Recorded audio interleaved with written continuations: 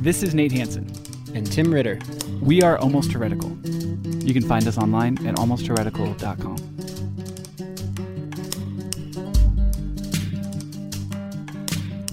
All right, welcome back to Almost Heretical. This is part 3 of a series that we're doing on gender and Paul and gender roles and all that stuff and talking through that. So if you haven't listened to the first 2, I'd recommend going back and doing that. And what we're doing in each of these episodes is looking at one passage and kind of going through that and talking about the case that's usually made to support hierarchy and gender roles and all that kind of stuff.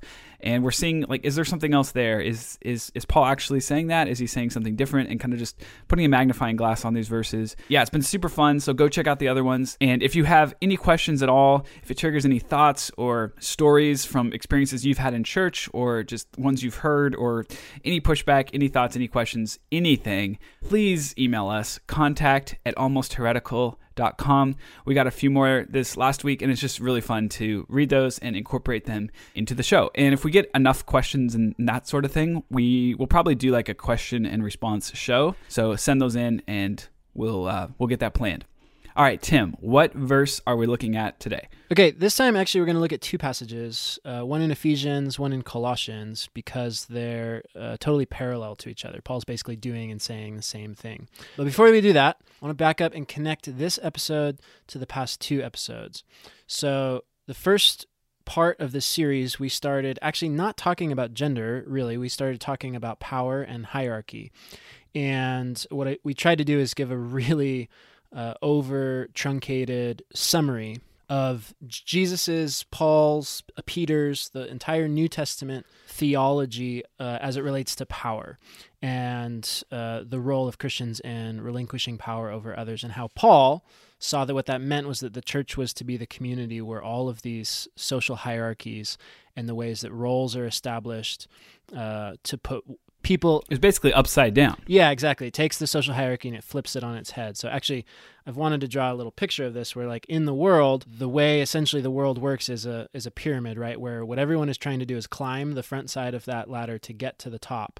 And what inevitably happens is once you've reached the top, there's some sort of moment of fall where you can't sustain your kingdom, basically, and you collapse and fall down the other side. And what Jesus is doing is puts forward this inverted thing where what you're actually supposed to do is descend to the bottom, live your life in a race to the bottom of the social hierarchy. And those people who do that will be lifted up and exalted.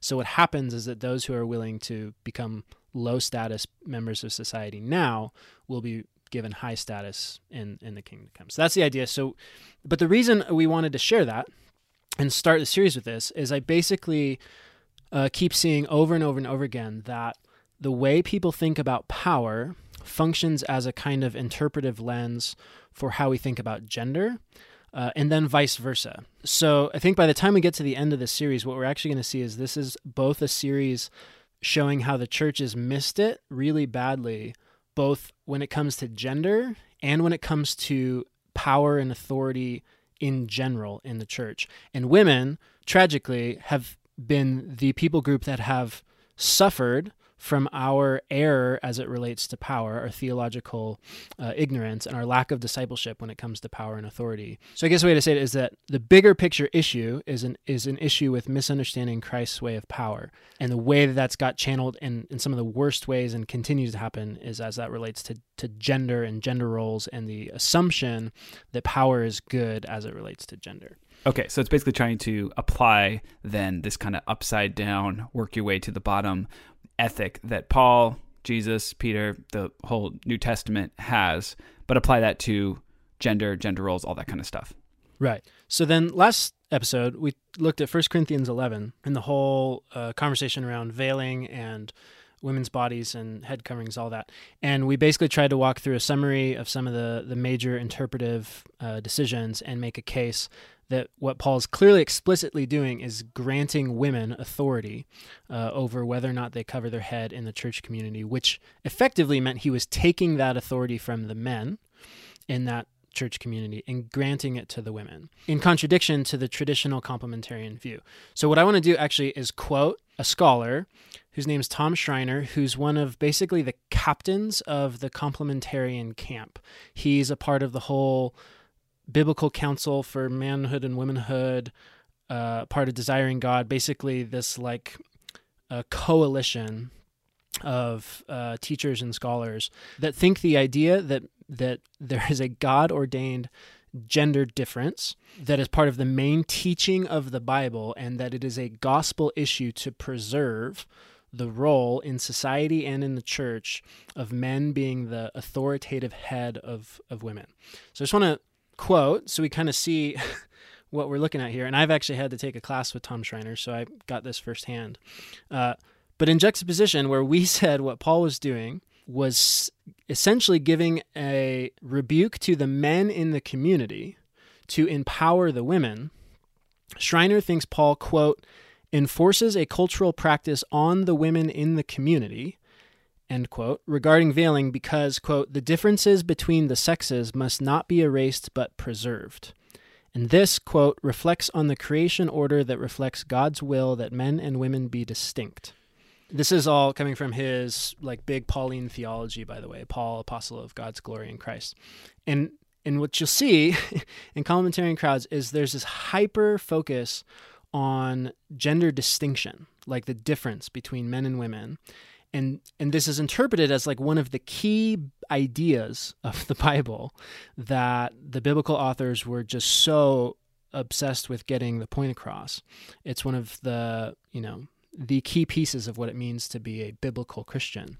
I realized like we're 3 episodes into this series, and I guess we never like officially defined complementarian and egalitarian, but we're kind of doing that now. And we've had some listeners ask us to do that. And so this is sort of describing, and Tom Schreiner is sort of a large proponent of the complementarian viewpoint. And obviously the opposite of that is the egalitarian viewpoint. And we'll define that. But basically that means everyone's equal, and complementarian means men are on top, essentially. All right, keep going. Right. So if you remember the last verse in that passage, 1 Corinthians 11:16, Paul kind of closes his thought, which again, I think what's the obviously the best interpretation is that Paul is empowering the women in that community in a really subversive, revolutionary way. He ends that thought with, if anyone wants to be contentious about this, we have no other practice, nor do the churches of God.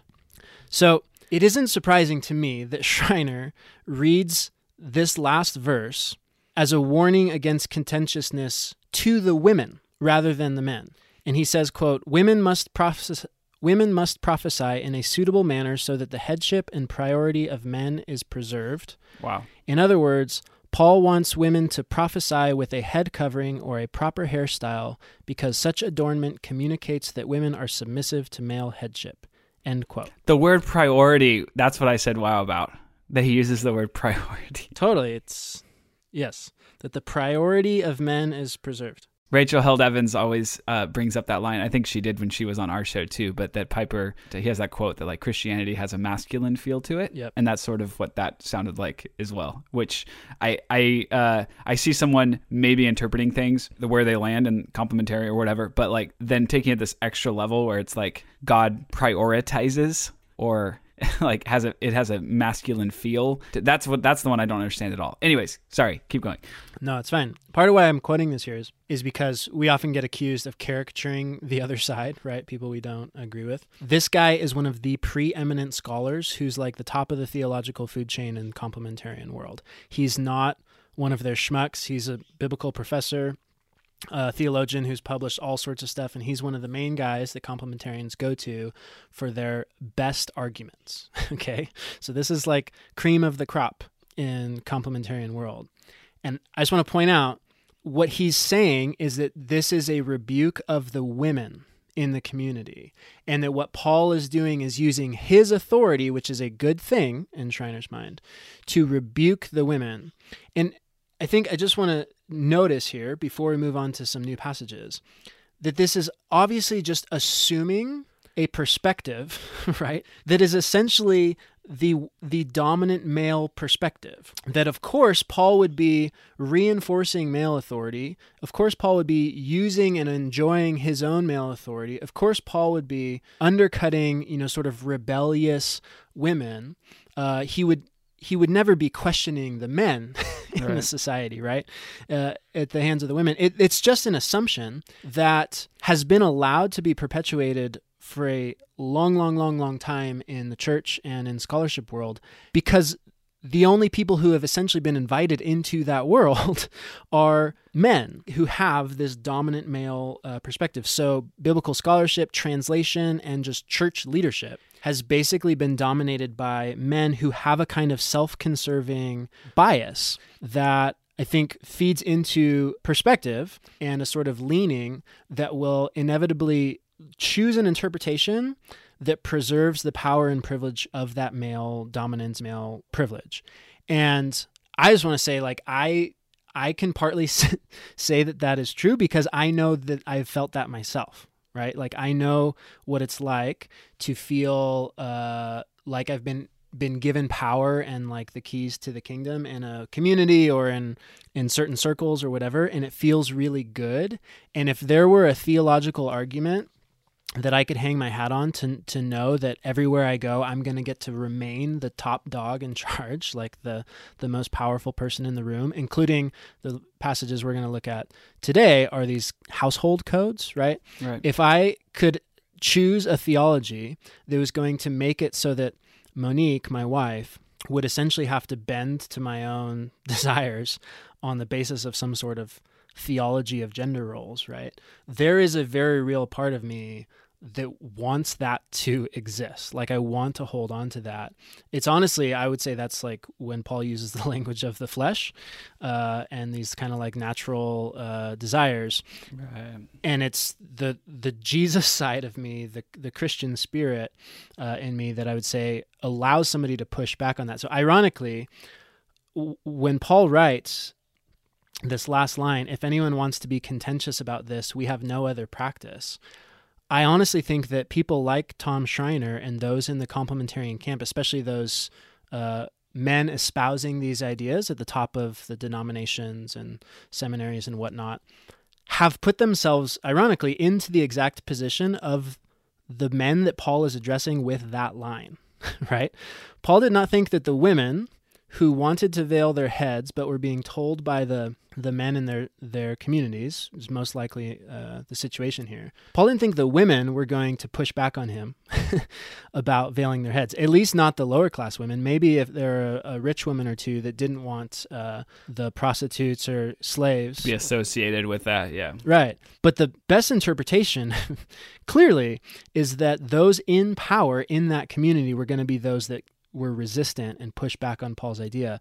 And I just think the irony is that those like Schreiner who want to say, look, Paul's rebuking women here, are actually the kind of people who have the kind of authority and are using the kind of authority to keep women out of full equality in the church community that Paul is rebuking in this very same line. Hey Brian, do you know anyone that was once a teenage fundamentalist? Oh, Troy, you know that I was, because you and I have a podcast called I Was a Teenage Fundamentalist. I did know that. But you know what I find myself asking these days? No, I don't, but I think you're going to tell me. What about all those things that church gave us definite answers for? What are we supposed to think about all those things now? Well, funnily enough, that's what we're doing for Season 5 of I Was a Teenage Fundamentalist. Ooh, Brian, I sense the Lord at work here. He works in mysterious ways. And we are going to unpack these things. We're going to find out what we do think about them now. So tune in to Season 5 of I Was a Teenage Fundamentalist, the official podcast for the Azusa Street Revival. I'm not quite sure that's true, but it is available wherever you get your podcasts.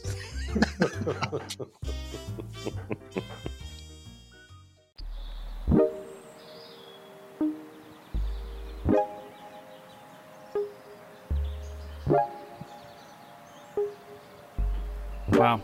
Yeah. All right, so let's do it. So what passages are we looking at today? Okay, are you going to read these? Yeah, give them to me. Okay, so the first one's a bit long. Ephesians 5, 22 through 6:9. Okay, Ephesians 5. I'll read this one first and then give me the second one. Okay. Let's see. Ephesians 5, 22. Yep. All right. I don't remember the end, so just stop me when I need to end. Okay. Wives, submit yourselves to your own husbands as you do to the Lord. For the husband is the head of the wife, as Christ is the head of the church, his body, of which he is the Savior. Now, as the church submits to Christ, so also wives should submit to their husbands in everything. Husbands, love your wives, just as Christ loved the church and gave himself up for her. Ooh, the wedding verse. To make her holy, cleansing her by the washing with water through the word, and to present her to himself as a radiant church, without stain or wrinkle or any other blemish, but holy and blameless. In this same way, husbands ought to love their wives as their own bodies. He who loves his wife loves himself. After all, no one ever hated their own body, but they feed and care for their body, just as Christ does for the church. For we are members of his body. For this reason, a man will leave his father and mother and be united to his wife, and the two will become one flesh. This is a profound mystery, but I am talking about Christ and the church. However, each one of you also must love his wife as he loves himself, and the wife must respect her husband. Children, obey your parents in the Lord, for this is right. Honor your father and mother, which is the first commandment with a promise, so that it may go well with you, and that you may enjoy long life on the earth. Fathers, do not exasperate your children. Instead, bring them up in the training and instruction of the Lord. Slaves, obey your earthly masters with respect and fear and with sincerity of heart, just as you would obey Christ. Obey them not only to win their favor when their eye is on you, but as slaves of Christ, doing the will of God from your heart. Serve wholeheartedly, as if you were serving the Lord, not people, because you know that the Lord will reward each one of you for whatever good they do, whether they are slave or free. And masters, treat your slaves in the same way. Do not threaten them, since you know that he who is both their master and yours is in heaven, and there is no favoritism with him. That's the end, right? Yep. Okay, I'll read the second one. It's Colossians 3:18 through 4:1. Wives, submit yourselves to your husbands, as is fitting in the Lord. Husbands, love your wives, and do not be harsh with them. Children, obey your parents in everything, for this pleases the Lord. Fathers, do not embitter your children, or they will become discouraged. Slaves, obey your earthly masters in everything, and do it not only when their eye is on you and to curry their favor, but with sincerity of heart and reverence for the Lord. Whatever you do, work at it with all your heart, as working for the Lord, not for human masters, since you know that you will receive an inheritance from the Lord as a reward. It is the Lord Christ you are serving. Anyone who does wrong will be repaid for the wrongs, and there is no favoritism. Masters, provide your slaves with what is right and fair, because you know that you also have a master in heaven. Okay, so let's do the same thing we did last time. Kind of give me your first gut response and maybe any historical baggage related to these passages. Ooh, yeah. I mean, this feels like sort of everything. I mean, like I said, this is the wedding verse. This is the verse that, I mean, every wedding I go to that is a kind of a complementarian pastor doing the ceremony and a complementarian marriage that's about to happen. And my wedding, your wedding, this is the verse that is read. And the idea here is that it's laying the like foundation from the beginning, that there's a hierarchy here, and it's God, authority over man, authority over woman. That, honestly, when I hear that, I just picture all the weddings I've ever been to where that's kind of laid from the beginning. But then also, it's really interesting recently in the last few years, just the verses about slaves that are included in the Ephesians one. That just, to me, feels like a lot of this that he's talking about is cultural, again, like we talked about last week. And so that's some of the way that I think about this now. And it diminishes, I think, some of the impact that it has for me now, because I know that he's also talking about the way that slavery should be done the right way as well, you know. So I don't know. So those are just some of the things. I know like a lot of terrible stuff has come from these verses. I haven't necessarily seen like terrible things in my life. But I do want to say that early on in marriage, like for the first couple of years, we really tried hard to live in this like hierarchical marriage, and it really just did not work for us. Yeah, I don't know. So those are just some of my initial thoughts, I guess. Yeah, totally. Well, the reason I had us read the extended passages that went beyond just the wife-husband sections was because it's really important that in both of these passages, both Ephesians and Colossians, that... Yeah, they never talk about slaves at weddings, huh? They never go there. They never go that far. Yeah, or we never consider the fact that the wife-husband relationship is set in parallel to the slave-master relationship. Exactly, yeah. So how, today at least, how do you rightly justify getting rid of slavery as an atrocious, evil use of power over other people, and then claim that this is God's ordained plan, and that actually this is Paul instructing, right, husbands to have authority over their wives. So let me back up for a sec.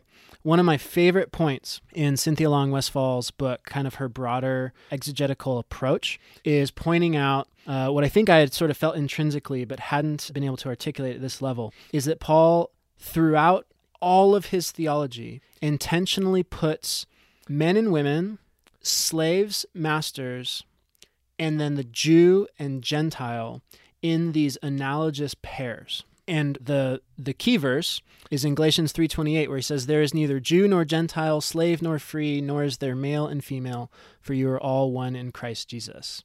And many on the complementarian side are so, again, focused on thinking that the Christian idea is that men and women are just supposed to remember they're different, right? The key is difference. That they interpret this as like, oh, no, but remember, there still is difference between men and women. The point of this passage has nothing to do with difference. The point of this passage is about power and status. And what Paul is saying is there is no longer any difference in status between Jew and Gentile, insiders and outsiders, right? Slaves or their masters, and men and women, for you are all one in Christ. And the very next verse proves this, because he says, if you belong to Christ, then you are Abraham's seed and heirs according to the promise. Heirs, that means co-rulers, right? Rulers of the kingdom. So you are no longer a slave, but God's child, and since you are his child, God has made you also an heir. The whole point of this idea, which then plays out everywhere in Paul's theology, is that everyone gets equal rule in Christ's kingdom. That the whole nature of the gospel is that the least of these, right, those who are least in the world have been blessed in the kingdom and are given great power. So the greatest will be the least. All that we've already talked about. So what Paul is doing is he's not just picking out, oh, we got to talk about gender because gender roles are important. He's picking out the primary relationships where a significant power differential exists, and he's going through and he's applying his Christian ethic of relinquishing power to the various people in those relationships of power differential. So he's just looking at these and saying, like, we have to do this a different way, essentially, which is why he doesn't look at slavery and say, no more slavery anymore, because that's not the point. That's not what he's trying to do here. That wouldn't even be, like, possible or like attainable necessarily in his head, because that's so ingrained in their world. He's saying, here's how we're going to do this with the Christian ethic if we're going to have this, or something like that. Right, yeah. He's not trying to take down the Roman Empire, although this is a much longer conversation. Paul didn't live in a democracy. No one in their day could imagine taking down the Roman Empire, right? So we can't just take this governmental ethic, right, or politic, and apply it to our day as Westerners. But what he's doing, he's saying, in Christ, these things have all been nullified. And he's saying the reason we're going to talk about these relationships, the slave-master relationship, the male-female relationship, is because these are the very relationships that out there in the culture that we are all living in, there is the clearest and largest differential in power granted to the different people in this relationship. The additional one is the parent-child relationship. Parents have a whole lot of authority, children do not. So let me quote Cynthia Long Westfall here. Again, this is an idea that is intrinsic to kind of how I've been thinking about power for a while now, but when I saw somebody writing this in a good, well-published book, I literally was like pumping my fist in the air. In reference to these two passages, he says, neither partner is entitled or has priority, because every patron is reduced to functioning like a client. So we'll get into this language of patron-client relationship, but what she's saying is this is a patronage society, and every person in society and every relationship in society is construed as one party is the patron or benefactor, the one in power, and the other party is the recipient, who becomes the client who has to reciprocate their obligation back to the patron. So men, free men, heads of households are the patrons, right? So actually a good picture is kind of like Abraham or Job in the Old Testament, where they basically have this household that includes their wife, their children, their children's wives, and then a whole bunch of servants, right? So there's kind of this giant household structure. Anyway, says every patron in the church is reduced to functioning like a client. So every person with power is reduced to functioning like the servant in the relationship. This is the dynamic within the entire section that deals with the household codes in Ephesians and Colossians. In the pairs of relationships addressed, the wives, children, and slaves are to maintain behavior that is acceptable within the culture, while the directions to the husbands, parents, and masters are revolutionary. Paul places the responsibility and obligation for sociological transformation in the Christian community upon those who have power, while he reverses the culture's negative evaluation of those without power, which is consistent with Jesus' teaching. So what she's saying, and I agree with this wholeheartedly, is that what Paul's doing here is he lists, in both passages, he lists 3 pairs of types of people in society, okay? So wives and husbands, children and parents, slaves and masters. And his basic ethic that he's applying here is Christian self-sacrificial love for the others to become servant to all. But wives, children, and slaves, they're already servants, right? Like they are already low on the social hierarchy. So Paul isn't telling them to buck off the Greco-Roman cultural expectations and seize power for themselves. He's actually saying you're already kind of in the position that you would be trying to get to if you were in power in the first place as a Christian, right? Like if you're already at the bottom of the social hierarchy, you're actually right where Christians want to be. But then what he does is he says, like, your service there is to the Lord. Like this is a form of worship. We talked about this last time.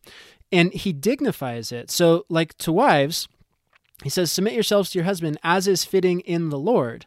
Now, this is interpreted as saying, like, because good biblical Christians, like, do biblical marriage where women are at the bottom and men are at the top. That's not at all what he's saying. He's saying, because you're a Christian who professes worship and adoration for the Lord of the cosmos who descended to the bottom of the social hierarchy, then you can actually consider your submission to your husband, which society already demanded that you do because society tells you you're inferior as a woman. Paul's saying you're not inferior, you're equal, have equal status, but this can be your worship. Right. Like you can actually submit as to the Lord. And he does the same thing even in a longer, more extended version with the slaves, when he says, whatever you do, work at it with all your heart as working for the Lord, not for human masters. So what he's saying is, practically, what it means for people in the positions of low power is to remain there, but to reorient their whole way of life, to submit not based on social hierarchy, but to submit based on self-sacrificial love for other people, right? But then, and this is where we completely miss it, what Westphal is saying, and what I think is so important, is that what Paul articulates, and I would say this is everywhere in the New Testament, to the people in positions of power, is that they're not to remain in their position of social status and hierarchy, that they're actually supposed to abandon that position, give up that authority, and descend to the place of equal to whoever they're in a position of power of. So like in Philemon, he writes to Philemon, the slave master, and says, if you don't treat Onesimus, your slave, like a brother, then you're actually proving that you're ineffective in your Christian faith. But we've always taken those things to say, like, okay, so he's saying leave slavery there and leave the hierarchy in marriage there, leave the hierarchy in parenting, whatever, I'll leave it all there, but just do it a better way, like do it with love and with, compassion where you're serving the other person, that kind of thing. And I think what's been really revolutionary to me in this chat we just had is that's because you said the word democracy. That's because he didn't live in a time under the Roman Empire when they could imagine like changing the system or something like that, like we can now. So my question to you is like, okay, take Paul out of that and put Paul now. Does he just like, no, we got to go along with the way things are, but try to, love inside of that? Or does he say like, we have a chance to change the system here? You know what I'm saying? Yeah. Okay. So let's think about this in a couple different ways. The first is that the reason we get to this place where, for instance, the traditional view has been, men are supposed to love their wives in a kind of servant love, and pastors are servant leaders, but that always means authority, right? Yep. So So pastors, you're supposed to be a servant. We know that, but it also means you're the one in charge of the society or charge of the church community. Yep. And we'll talk about the whole elders, deacons, like office stuff in a future episode. But the same thing goes of like, yeah, elders, they're supposed to be those that like serve and over the community. But what it really means is they're the ones who have most power to make decisions, right? And then there's this pushback on the so-called progressive agenda or egalitarian camp or whatever, that's like they're just so confused that they think that differential in authority means differential in equality. And I'm like, yes, that's exactly what it means. That's what it means to Paul. To Paul, a difference in status and power is what it means for something to be unequal. Like that is the one of the basic fundamental philosophical ideas of Christianity, is that to say that one person is going to have power over another is to say that you are not treating one another as siblings, co-heirs, or co-servants, right? You're perpetuating the very kind of hierarchical role structure that Jesus explicitly forbade, that Jesus explicitly Forbode. Just kidding. I don't know. Prohibited. And it's basically this, like, I would honestly say, like, kind of this sleazy way to almost like dismiss the cries of victims of this kind of subtle or less than subtle sexism and patriarchy by saying like, hey, no, like you're equal. You just can't do this, right? Like, women can do ministry. You just can't be pastors or can't teach from the stage or can't speak if your husband's not in the room. Right. And we're serving and we're being servants, but we're going to be at the top and you're going to be below, and we're going to, essentially tell the church what to do and the family what to do and stuff. But we're serving. Again, yeah. And so again, we'll get into this some more in a future episode, but like the head pastor, the guy who put me out of a job and all the hullabaloo is about at my past church, he changed his position to pastor of teaching and vision. What did that mean? It meant pastor of making decisions, which means it's pastor means servant, not the one with the power to make decisions. So his title was literally the one without decisions of making all of the decisions. Like, so we've just skewed all of the roles, all of the whole ideology because, again, going back to why I was quoting from Schreiner, the default error in Western Christianity, and this is one where I can't just pick on evangelicalism because this is the Catholic Church for their entire history from about the 4th century on. The default error is an assumption of power, that power is good and authority is good. That is the default theology of power. So when we get to these passages, and Schreiner says this explicitly, that if wives are told to submit to their husbands, then what Paul is also implying is husbands are supposed to maintain authority over their wives. That right there is, I would say, the key hermeneutical interpretive reason why we're at where we're at. That is the opposite of what Paul is saying. And that's Cynthia Westfall's point, that what Paul is actually saying is the onus of responsibility to act like a Christian in a far more costly way is on those who have power. They're supposed to give it away over their wives or their children or their slaves. But this move, this idea that, that means Paul's also saying that husbands should have authority. It's the same move that also, by the way, was used to say, therefore slavery is okay and good, right? And it's okay to have mastery over another human being. That's something being read into the text, again, that I'm calling an assumed theology of power, that is actually the opposite of what Paul is thinking and doing. So again, this gender conversation, I think when we get out the other side, is going to show that whole assumption about power is wrong, and therefore all of the related assumptions about men being in power over women is wrong. Yeah. And the only way to me to thoroughly change the way we think about gender and women is to thoroughly think Christianly about power and authority and vice versa. And so one of the ways I would say you can see that happening in this text is look at the sections with parents and children.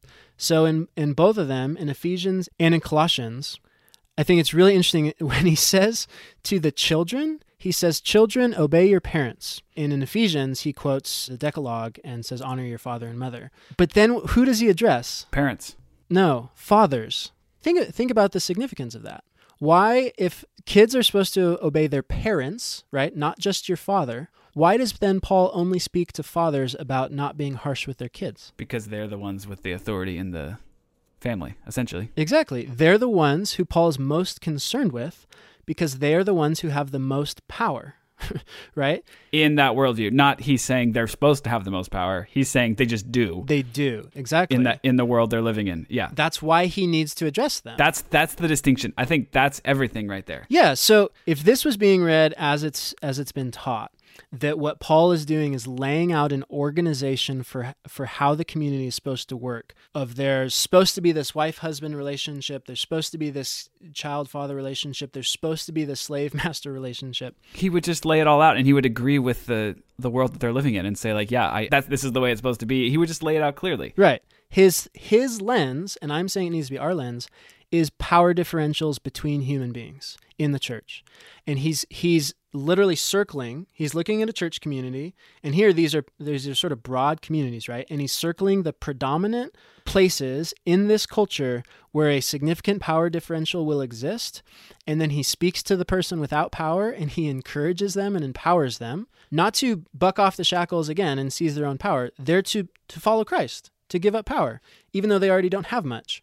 But then he speaks to the other side of that equation, to the one with power, and we don't have time to get into all the details, but he uses oftentimes, for instance, feminine language to speak to the men, gives them basically like feminine household chores to do in response to their wives, for instance, like washing their wives, right? So he assigns feminine titles to the men. He assigns lowly servant terms and functions to those in positions of high power. He uses sibling language to say that you're all on the same level playing field. He uses this other piece that we brush over all the time as pointing to us having one Lord in Christ or one Master who is God. He constantly does this thing where he points up and says, because there is one Lord, there is now a flat, egalitarian, universalized playing field for everyone else, right? Like you can't be the Lord of your wife if there is one Lord. Like that's a key piece of what he does basically throughout all of this. Right. So again, this is one of those things where like, we could get into the details of these passages, but if what we think Paul is doing or where we think he's coming from is this default assumption that authority is good, power is good, there needs to be these hierarchical structures, otherwise, socialism is going to destroy the world, and therefore he wants to assert a God-given biblical structure of male-female gender roles in marriage, then we also have to say that, okay, then Paul is saying that there is a God-given, God-ordained slave-master relationship. Right. That's set side by side with wives' husbands, right? And sadly, I almost don't want to say that because actually people have done that throughout history. Yep. But most complementarians today won't do that, right? They're anti-slavery, but they're pro-spousal submission from wives to husbands. It's just incoherent, it's inconsistent. But if you start to actually see what Paul's really thinking about power and how what he's doing in the church, as Cynthia Long Westfall says, is revolutionary, but it's specifically revolutionary to the person in a position of power. And for them to be a Christian means far more social change, like far more pragmatic abandonment of what the society told them to be than those in low positions of power. Then you start to see why it seems on the surface like Paul's telling women to submit and husbands to be in charge. And then you start to look more closely and you said, Paul never tells anyone to practice authority over anyone, ever. Right. No, I think that's huge. Like that's the whole piece, is who's he actually talking to? He's talking to the one in authority, where we've always read it as like, and always understood it, and I see from complementarian camp, like that he's talking to the ones, you said it like last week, I think, like the assumption is women don't want to cover their heads, but he's like cracking the whip and saying like, no, you have to. But he's always talking to the one with the actual authority. And we're not just like, this isn't just like a nice theological debate that we want to sit around with our beers and, talk about is it complementarian or is it egalitarian? Like we think this is so important because of the damage we've seen it do in the real world. And even recently with the Me Too movement and the Church Too movement and sexual abuse, sexual assault, all this stuff that's going on, and the cover-up oftentimes comes right back to a lot of these issues and the gender roles and the hierarchy that we have in the church and then in the family. So that's why we're calling this out. And that's why we're pretty strongly calling it out, because we think this is really, really important. And just like to raise our hands and say, like, we're not holier than anyone out there. We taught this, we practiced this, and we have changed and we have grown from that. And that's what we're trying to show through this show as well, is like to say, like, we're sorry for the things we taught and we're sorry for the things we believed and helped other people believe. But we want to move from there, and we want to give the Bible back to people who thought they had to move on past the Bible because it didn't feel like Paul and the Bible were actually in agreement with them. We want to show you that, no, there actually is a way to look at this, that scholarship now, and that's what we love about Cynthia Long Westfall's work, scholarship now, maybe some of the best scholarship out there, is showing like maybe Paul was talking about this all along. And so that's what we're doing on the show. That's what we're doing with this series, and we have more to go. So come back next time to hear more. And if you haven't, go back and listen to the first couple episodes in this series. And yeah, we got so much more to do. So if you have any questions or thoughts or comments or anything like that, we'd love to hear from you. contact@almostheretical.com. You can go back and listen to all the episodes at almostheretical.com. Subscribe wherever you get podcasts and that kind of thing so that you never miss an episode. And we will see you next time. I'm going to say one more thing, and you can decide whether it fits in this episode or a future one. But there's something I've been like laying in bed thinking about over and over again since I've been getting into this deep dive study. And it's, so in that line, there's neither Jew nor Gentile, slave nor free, nor is there man or female, for you're all one in Christ Jesus. Just thinking on church history, the whole New Testament is basically a story of the church's struggle to come to terms with there being no power differential between Jews and Gentiles. Right? You see Peter being resistant to that idea, and there had to be all these like divine breakthroughs to convince Jews that Gentiles could be included fully and put in positions of leadership in the church. It's potentially what Romans is all about. Yeah, and then it took till basically 100 years ago for the church to abandon slavery and actually decide theologically as a whole that there was no place for mastery of other people in society. So slaves were finally liberated. And here we are, 2018, women still have not experienced the liberation that Paul not only was teaching, but Paul was actually enacting in communities in the Greco-Roman world 2,000 years ago. Like, we get called progressive, right? Like, we're dubbed liberal, progressive, whatever. And Paul, like, and I'm not saying there's no issues with Paul or we don't have to wrestle with them, but the fact is he actually made communities or helped foster communities within the Greco-Roman world where women were considered property of men that were more empowering and liberating to women than the church has been for the past 1,600 years and continues to be today. So there's this like these three relationships in analogy, Jew, Gentile. It took 100 years for Gentiles to be fully included, but they were. Slaves and masters, it took 1,900 years for slaves to be fully liberated, but now they are. And men and women, we are still here arguing over whether or not women should be fully liberated in the church. And I just say, it's time to finally figure this thing out. And it's going to happen. Be on the right side of history. That's what I say. All right, we'll see you next time. Okay, peace.